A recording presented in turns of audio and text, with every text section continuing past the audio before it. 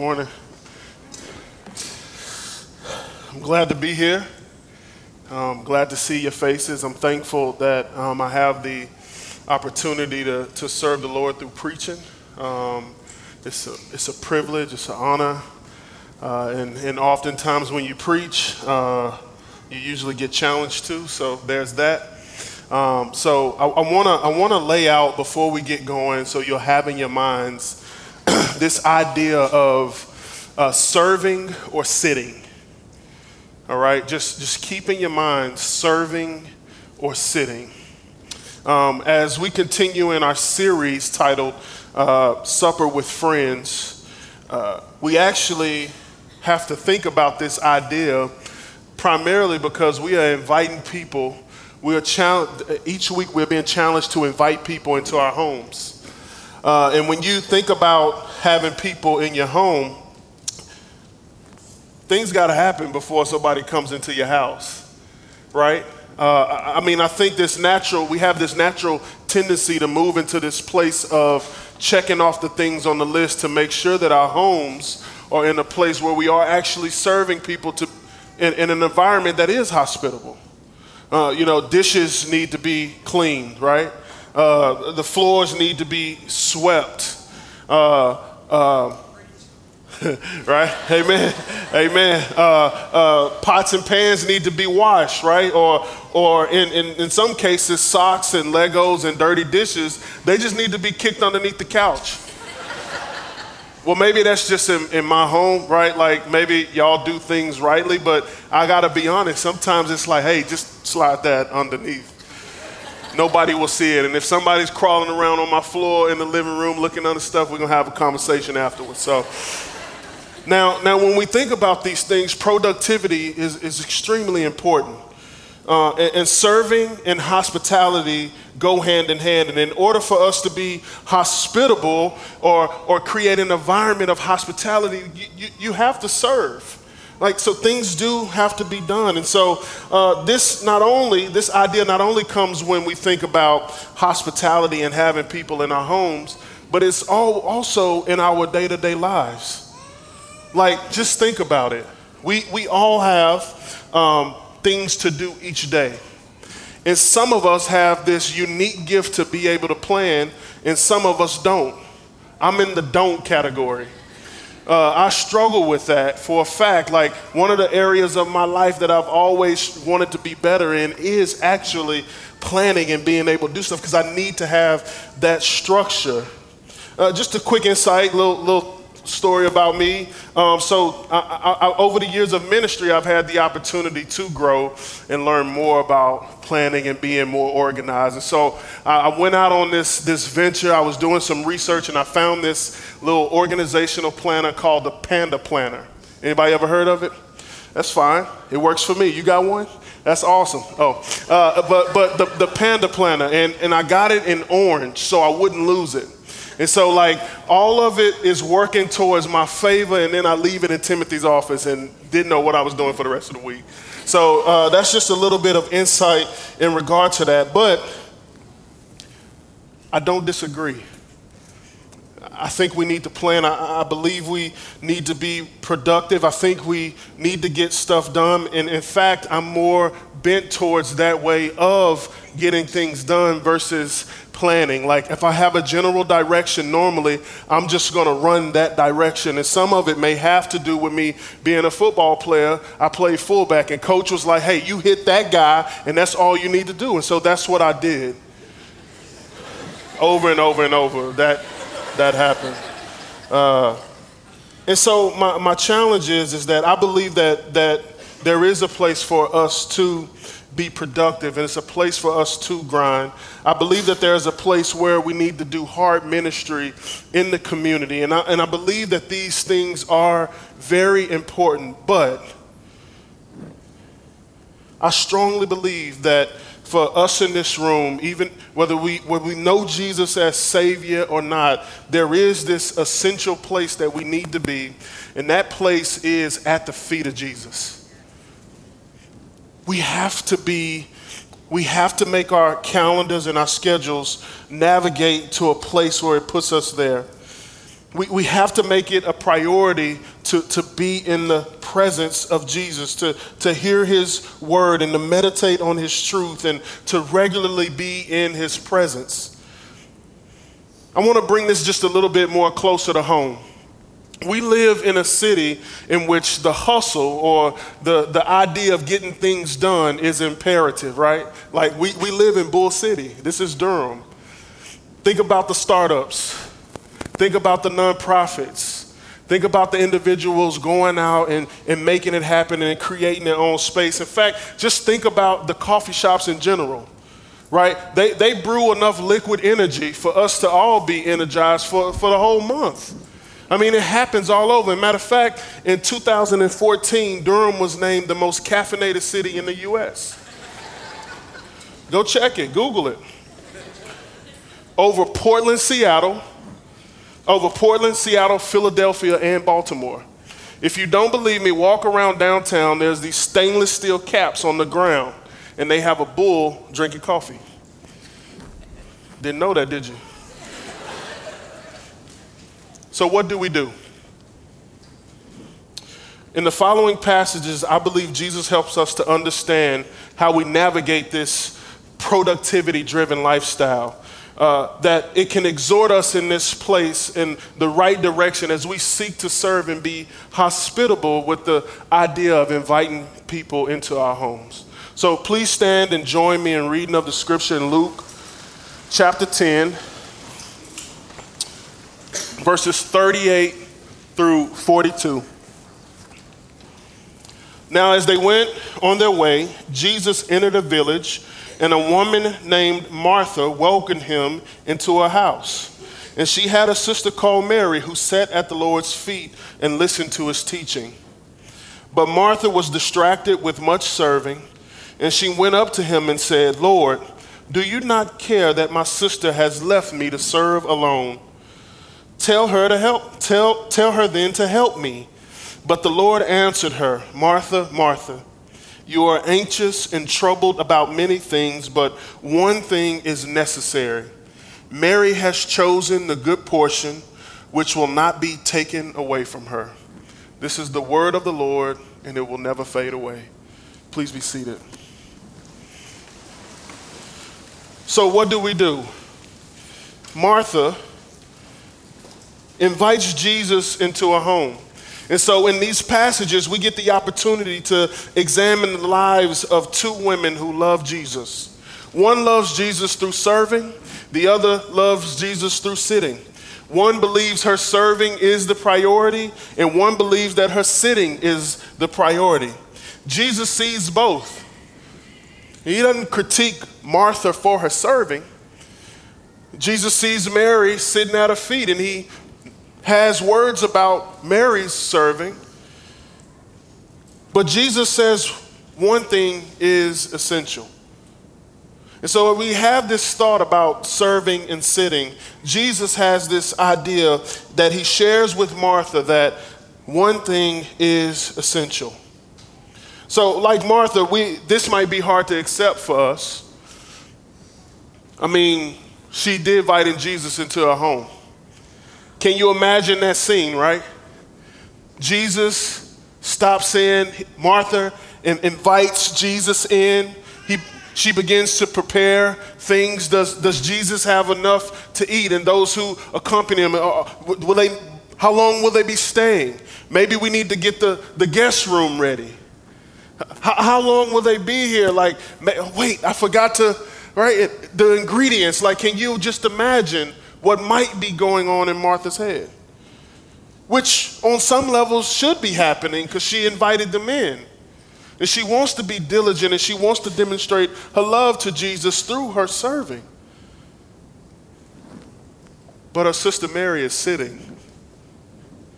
Mary is not scrambling around the house with or behind Martha to help her in any form or fashion.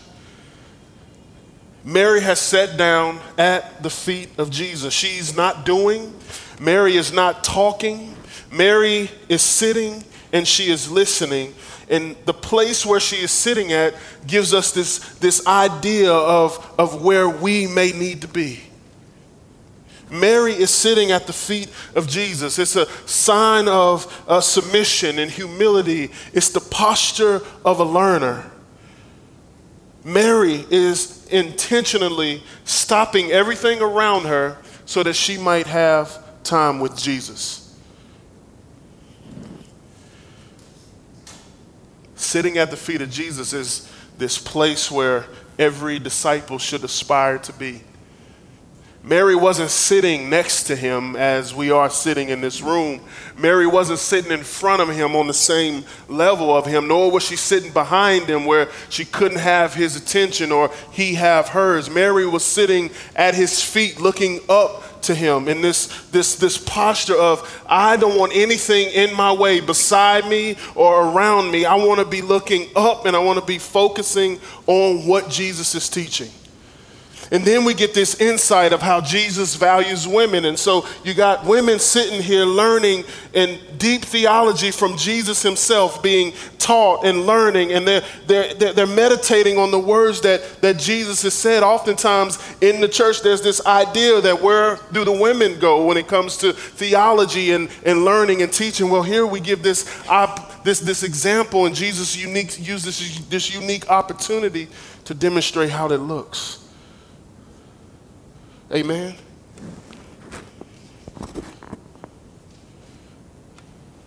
She's sitting at the feet of Jesus.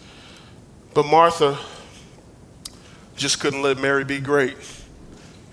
I mean, literally, Mary is living her best life, and Martha has something to say about that.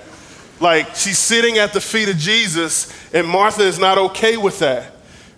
Let's go on. But Martha, who was distracted with much serving at the beginning of verse 40.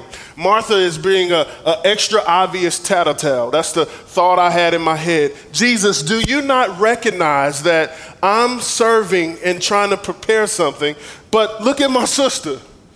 She's not doing anything. She's sitting at your feet and I'm getting all the food ready. She's sitting down listening to you teach. And look at me. Look at what I'm doing. I'm passionate about serving you, Jesus. And Mary's sitting at the feet. Martha was distracted with much serving. When you look up the literal definition of distracted, it means to be drug away. Martha's serving was dragging her away from the presence of Jesus. Her concern was not that she was in Jesus' presence. Notice this, Martha goes to Jesus and she asks him to solve a problem. And the problem is Mary not helping her serve. Martha didn't go to Jesus for Jesus. Martha went to Jesus to solve a problem. And not only did she do that, it was about somebody else's problem. How often do we do that? How often do we pray, we go to Jesus, fix X, Y, and Z, Lord? And the whole time Jesus is looking at us, saying, I think you're the one that probably needs to be fixed. Martha was dragged away by much serving. It looked good, I'm sure, and the attitude and the posture of her heart was the thing that was probably the most challenging. Her serving was literally dragging her away from the presence of Jesus. But notice how Jesus dealt with her. Jesus dealt with Martha not of her serving, but of her attitude in her heart and the deep-seated emotions that were underneath her serving. Look at this. Philip Ryken says this, behind every unattractive attitude in the distracted heart, there is an ungodly anxiety, and for every anxiety, God has a promise in the gospel. Isn't that true? Isn't that rich? That for every anxiety that you had this morning, right? Getting out of the house, we're going to the second service. That should give us more time.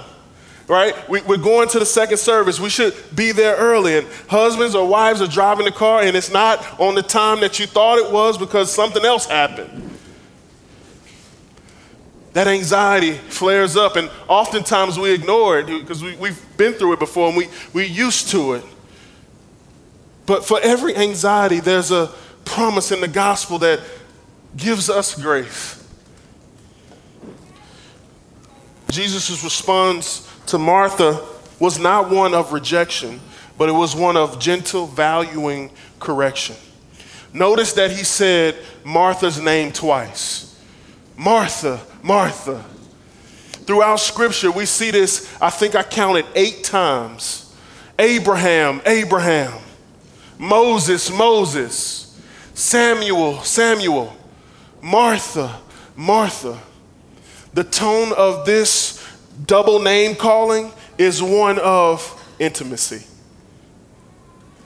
From a Hebrew dialect, the tone is one of intimacy. It's one that I'm not angry with you, but I need your attention because you're far away, or I need your attention because I need you closer to me. Jesus says, he says, hey, Martha, Martha, I need you to be close to me. Your heart is troubled and you're full of anxiety. And but Martha is just serving. Can you imagine? She's probably pulling out, getting ready to serve a dish onto the table. And Jesus is like, Martha. She probably glances at him and goes back to serving. Martha. It sticks with her. I need your attention, Martha. You're serving and your heart is troubled and there's a ton of distraction that is dragging you away from my presence, and you want me to fix your sister who's sitting in my presence, but I need you, Martha.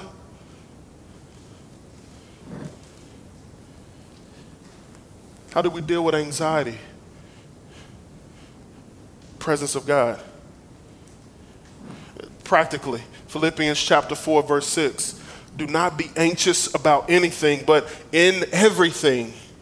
So in your serving and your hospitality and whatever thoughts you might be having before Sunday, before you are anxious and worried, in everything, by prayer, intimacy, supplication, intimacy, thanksgiving, thinking about things that have been awesome that God has allowed you to see, thinking about graces throughout the week that things actually did work right, intimacy, bringing you closer, submit those thoughts, those anxieties to the Lord, and let your requests be made known.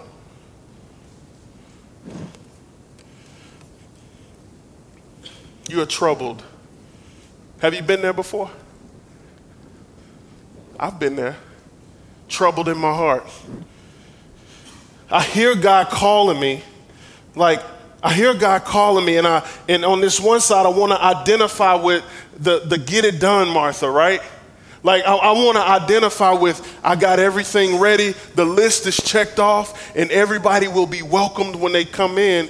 But I don't normally want to identify with the bitter, the resentful, the anxious, the tired, the Jesus, I'm doing this, but nobody is Martha. I want to identify myself with the Martha that does everything to make the room hospitable. And I've prepared those things because guess what? I get credit when that happens.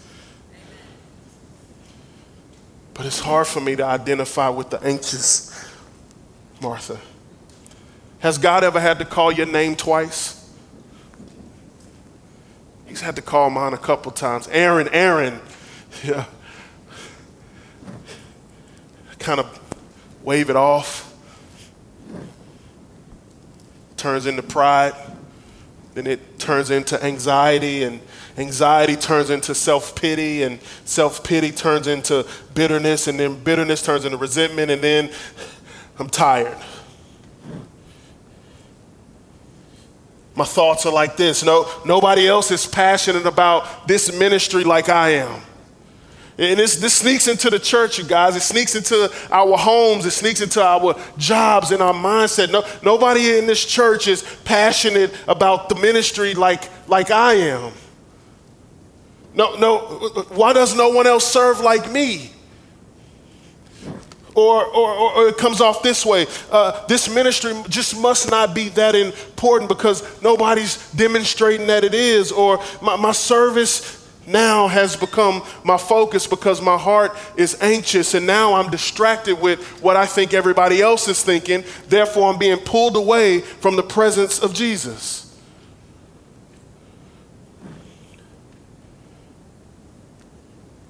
And then you're done. Maybe you go to another church, maybe you serve in a different ministry, maybe you change your job, but you're done. And for 6 months, Jesus has been calling you, Aaron. For 6 months, he's been asking you to take that little planner that you have and put a block of time in it so that you can spend time with him. For 6 months, these things have gone over and over and over. And now I want to meet with somebody to have a counseling session or just to share what I need to hear. But the reality is that will be just a Band-Aid, because the source of my peace I've ignored. Aaron. Ryken says this: our service for God can never be necessary in the absolute sense because he does not need us at all. He goes on to say this: but we, on the other hand, are in desperate need of him, and therefore what is necessary for every Mary and Martha is not to serve Jesus, but to be served by him. We flip-flop them sometimes. I'm a doer. I don't like theory. I don't like sitting in rooms talking about things that we're going to do. I need to, what's my next step? Because I'm pushing the button and I'm moving in that direction. But sometimes Jesus he checks me. You just need to be still. You're meandering around and you say you're a doer, but the reality is you're just anxious. And you can cover up your anxiety by doing. You're right. Jesus is calling us to be in intimacy with him over and over and over. And then he goes into this, and I'm reading this. It said, Mary has chosen the good portion. Mary has chosen the good portion. And I'm going in the Psalms and I'm reading about the good portion, or the Lord is my portion. And I come across this verse in Lamentations 3, verse 24. And it says this, that the Lord is my portion. My soul, therefore, I will hope in him. When you choose the right portion, there is no need to be worried. When you choose the right portion, there's no need to be anxious. When you choose the right portion, there is no need to be troubled in heart or distracted, because you are satisfied. Sometimes we go to restaurants and we get food. You get the food that you ordered and you eat it, and you might can use a little bit more. You're not at the point of contentment yet. Yeah, that's your fault. You should have went to a restaurant and chose a portion that can fill you. Don't be going to these tapa places and thinking that you're going to get full. I'm just joking. Some of them are really good. They'll take care of you. But Mary chose the right portion. Mary was not worried. She was not distracted. She was not anxious. Mary was at the feet of Jesus, and Mary made a choice. And Mary's choice that she made, her portion led her to a place of peace. This is not necessarily a passage to compare Martha and Mary. It's easy for us to do that. However, it is important for us to know that it is appropriate, it is more appropriate, and it is essential that we sit at the feet of Jesus in his presence so that we are able to learn from him, so that we can be strengthened in our faith. This is in an intimate setting where every follower of Jesus can grow. It's an environment that God has graced us with for us to be able to grow in our faith. for us to be able to grow within the systems of our emotions in our heart. It's laid out for us to be able to do that. So when we're thinking about inviting people into our homes, here's my challenge. You can't invite people to the table if you hadn't been sitting at the table for yourself. Because all it turns into is another thing that we check off the list. In 5 months, in 6 months, or maybe a year from now, after it's all over, we've missed the joy because we were anxiously running around serving out of a place that was not worship. Being in the presence of Jesus is the breeding ground for a hospitable life. I'm going to say it again. Being in the presence of Jesus, sitting at the feet of Jesus, is the breeding ground for a hospitable life. It gives us what we need. We're sitting with the person who is most hospitable. So, Pastor Aaron, what are you saying? How does this work out in my life practically? Well, listen to this. Wives and moms who are working hard, dads and husbands who serve endlessly, single men, single women, college students, high school students, grandparents, youth, aunts, uncles, pastors, worship directors, everybody in the room. Do not neglect getting and being in the presence of Jesus to the point that you're doing and serving for him is the main tangible way that you have intimacy with him. Don't shift the two. Sit before him in his presence. Don't always be leaning towards I'm serving him and that's my worship. You won't last.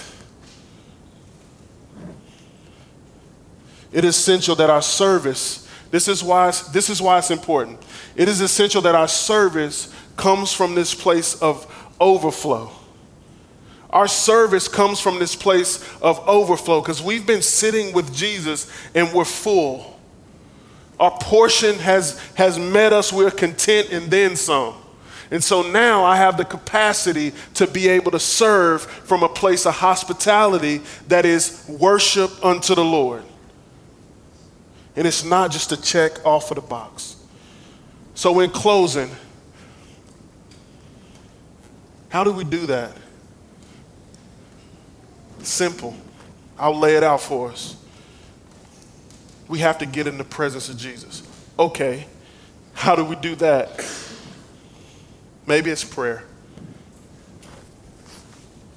Maybe, Aaron, it is actually taking that orange planner that you bought and sectioning it off instead of a list of all of the 3 to 5 things that you think you can do effectively for the day and your gratitudes and all that's awesome. Maybe you put a block in there that says prayer. And maybe you be unapologetic about not allowing anything to interrupt that and you go do that because that's essential. Maybe it's worship. In the 15 to 20, 30-minute commute that you have every morning, instead of the anxieties because you left the house 5 minutes later, you left your notebook and your computer, maybe instead of those anxieties that you might experience, that your 15 to 20 minutes is a time of worship. Maybe it's a sermon that you can listen to. That's worship. Maybe it's a song. Maybe you fill in the cracks and you redeem the time by not worrying, but submitting unto the Lord this time of worship. Maybe it's growing in your faith through reading the scripture. I know it's not January yet, but maybe you can commit to reading the Bible for the rest of the year.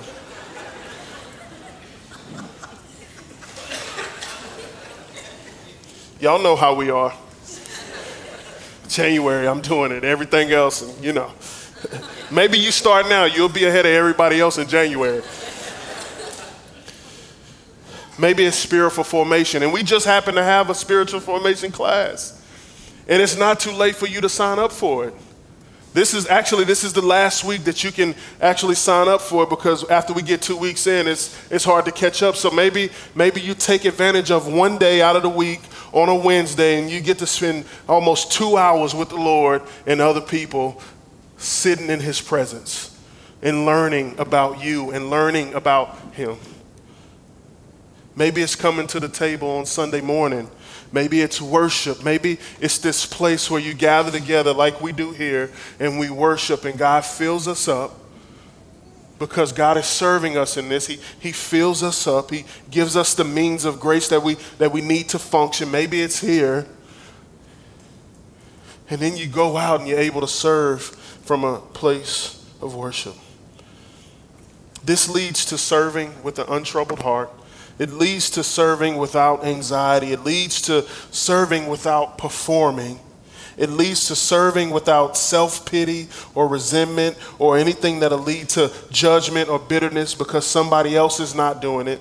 It leads to this place that I like to call grace-driven service. That you're serving in this place where the Lord has graced you with what you need, and you get the opportunity to be a giver of that grace to others through the ministry of hospitality in your home. When you serve this way, your service is worship. It's joyful. It's not complicated. Of course, many things need to be done. Those plates and those Legos need to be kicked underneath the couch. But they will be done from a place of faith and a place of grace and from a place of wholeness. Let's pray. Lord Jesus, thank you for your grace. Oftentimes I get caught up in the day. And I know, Lord, and in no way condemning or conviction that many of us in this room get caught in that place as well, where our hearts is to get things done and to serve and to do well, Lord. But sometimes we just need to breathe. And sometimes we just need to sit at your feet. Not as one to have dialect or challenge or dig deep, but maybe we just need to allow the Psalms of Scripture to wash over our life. Maybe we just need to get the wisdom from Proverbs and just hear you. Maybe we just need the challenges and the truth of the gospel, Lord.